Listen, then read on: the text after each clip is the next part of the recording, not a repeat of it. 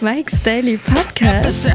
Episode 2016. It's Mike's Daily Podcast. And it's great to be with you today because I was with you yesterday, so it's a daily podcast again. And you are the only friend I have. Hello, friend. And we are having a great weekend, and you are going to spend it with some people that you tend to like, maybe, or you want to say, get the hike out of here. Get hike off football. Mike's Daily Podcast. Remember that? Remember baseball? Remember all those sports? Nah. The ones that I didn't even care about? Mike's you probably care about. Daily And you're probably like, Mike, Podcast. I wish they would come back, but Yeah. tell me what you think about all that. You can call me 336MM Daily. That's 336MM as in Mike Matthews. Daily is what this podcast will try to be as long as it's not interrupted. 336-663-2459. And we are somewhere in Podcaster Valley 10 today, the last place on earth. I read a lot of interesting things that I didn't know. Isn't this funny? Liam Hemsworth and Miley Cyrus were married for like 6 months or some crazy thing. So short. How come I didn't know this? Or did I care? Did I also care that Lori Loughlin, the judge overseeing that college admissions scandal case, said he was disturbed by allegations that federal investigators pressured a cooperating witness to entrap parents? Her fashion designer husband, Massimo Giannulli, are among dozens of parents accused of paying bribes to get their children into top-tier colleges and universities. They allegedly paid $500,000, $500,000 to get their two daughters, Olivia and Isabella, into the University of Southern California, USC. As crew recruits, even though neither girl was a rower, and the attorneys for the... And here's today's podcast picture. Attorneys for the couple and a group of other defendants asked the judge to dismiss the case. The attorneys cite notes from the scheme's mastermind and government cooperating witness, William Rick Singer, in which he says the investigators instructed him to bend the truth and tell a fib in order to retrieve responses that are not accurate. And he says that federal investigators fabricated evidence to create the false impression that defendants knowingly paid bribes to corrupt insiders rather than made legitimate donations to help their children's chances of admission. Basil says to me that the investigators used this tactic because other evidence shows the defendants believed their payments were legitimate donations. So that's where it sits now. And Basil says, Mike, that's sad. You know what? The podcast picture today is of a view of the lovely area known as Oregon from way up in the sky. I think I went there 7 years ago. That was what I think I wrote down. Yes. So you can see that picture at Mike'sDailyPodcast.com, the beautiful coast of Oregon, high up in the sky. Last show, we had my lovely lady friend, and we discussed some of the crazy stuff happening today with barbers not being able to cut hair like they used to, and other changes happening because of the coronavirus. But of all the businesses decimated by the coronavirus, cruise ships, hotels, restaurants, etc., the damage done to media companies may be somewhat less obvious. But make no mistake, a wrecking ball, referencing Miley Cyrus, yes, is being taken to the media with devastating consequences. And I spoke to someone who worked for KQED, a local NPR station that has been letting people go. And she's been let go.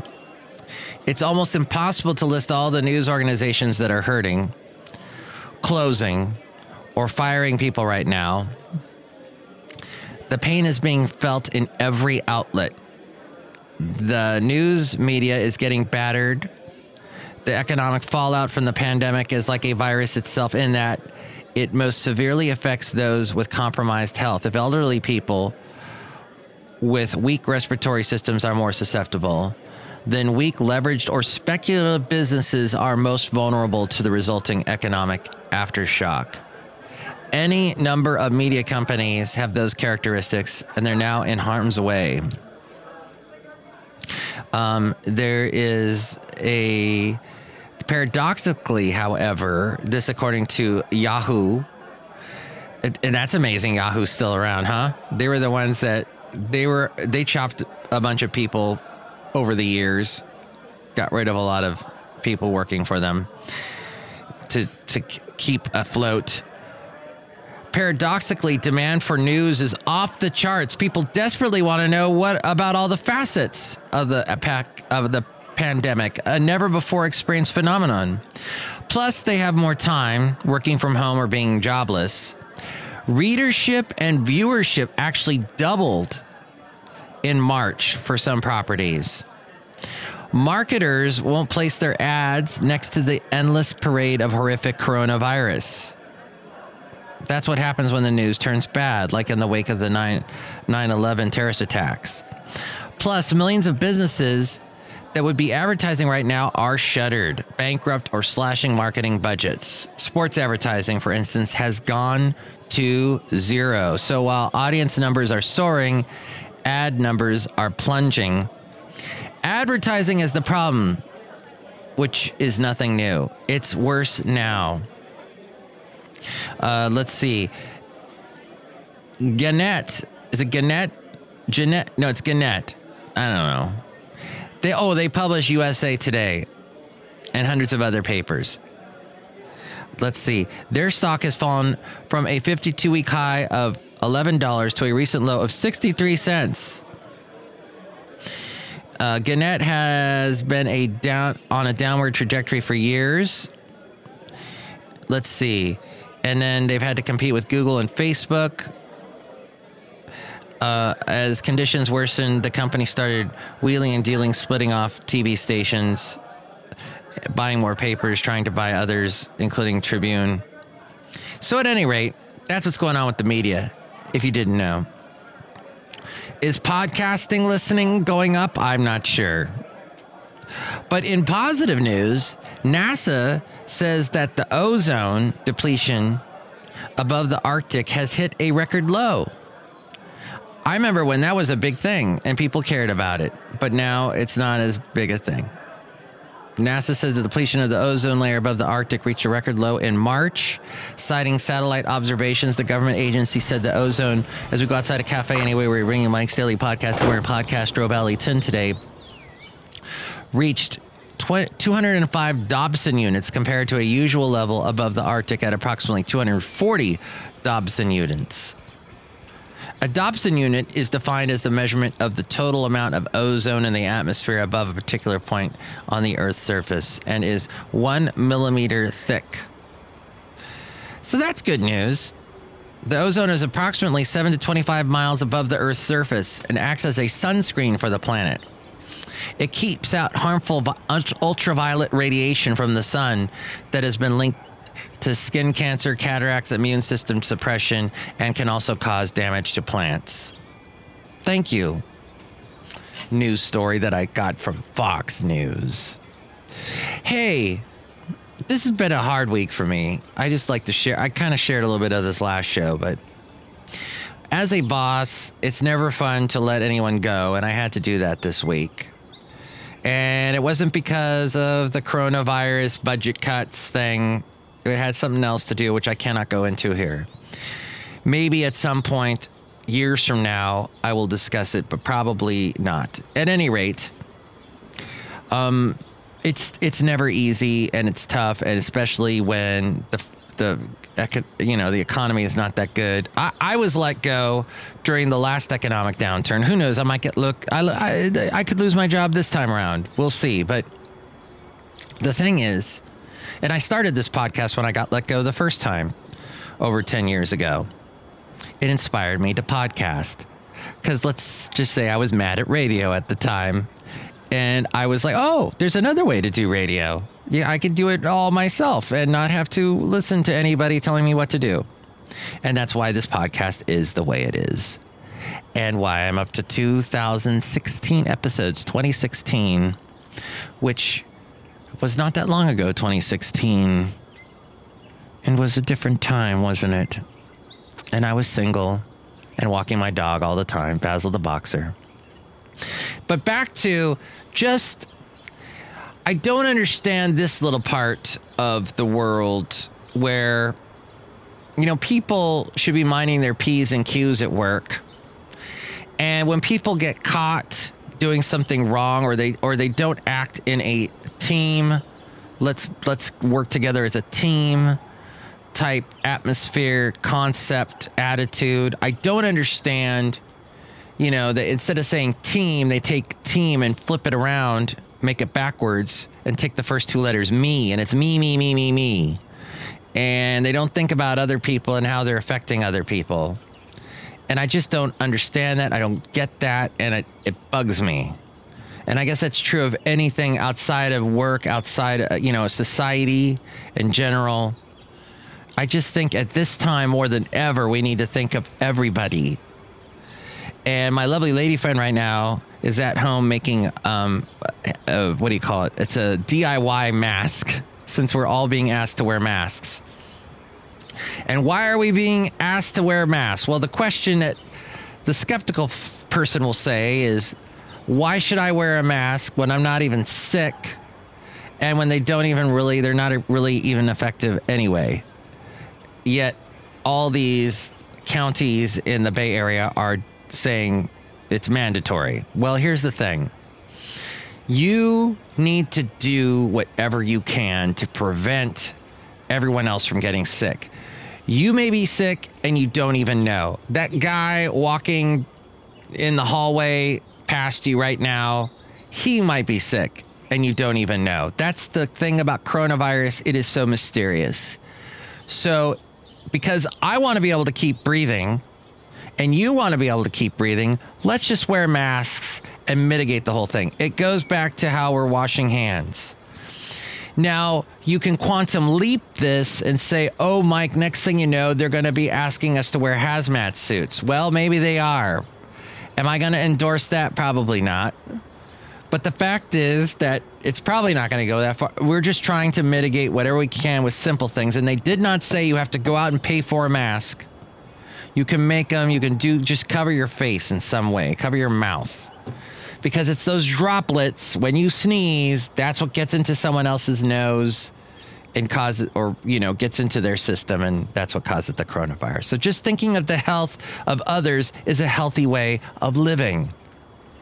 And at one point on this show, not too long ago, I freaked out over alarmist thinking and people getting too paranoid about something. But that's when coronavirus seemed like it was far, far away in another land. And how the heck could it get here to the United States? Well, since then, we've seen that it's gone everywhere. And I was wrong. And others were wrong. Heck, our president was wrong. But he has since said mea culpa, or to whatever extent he can do that with the way he is. He may not say mea culpa the way you and I do it. But at anywho, it's been... We've got the guy in charge, Mike Pence. Wait, I had to laugh a little bit. Mike Pence, though. Mike Pence is in charge of the suspense. Mike Pence. And we got the Dr. Fauci and all that. Anyway, the government. Isn't it interesting? Okay. Real quick sidebar here with the Republicans. And Republicans have always been a big states' rights thing. And sometimes Trump, you know, this past week was like, I'm going to tell everybody when we're going to go back to work.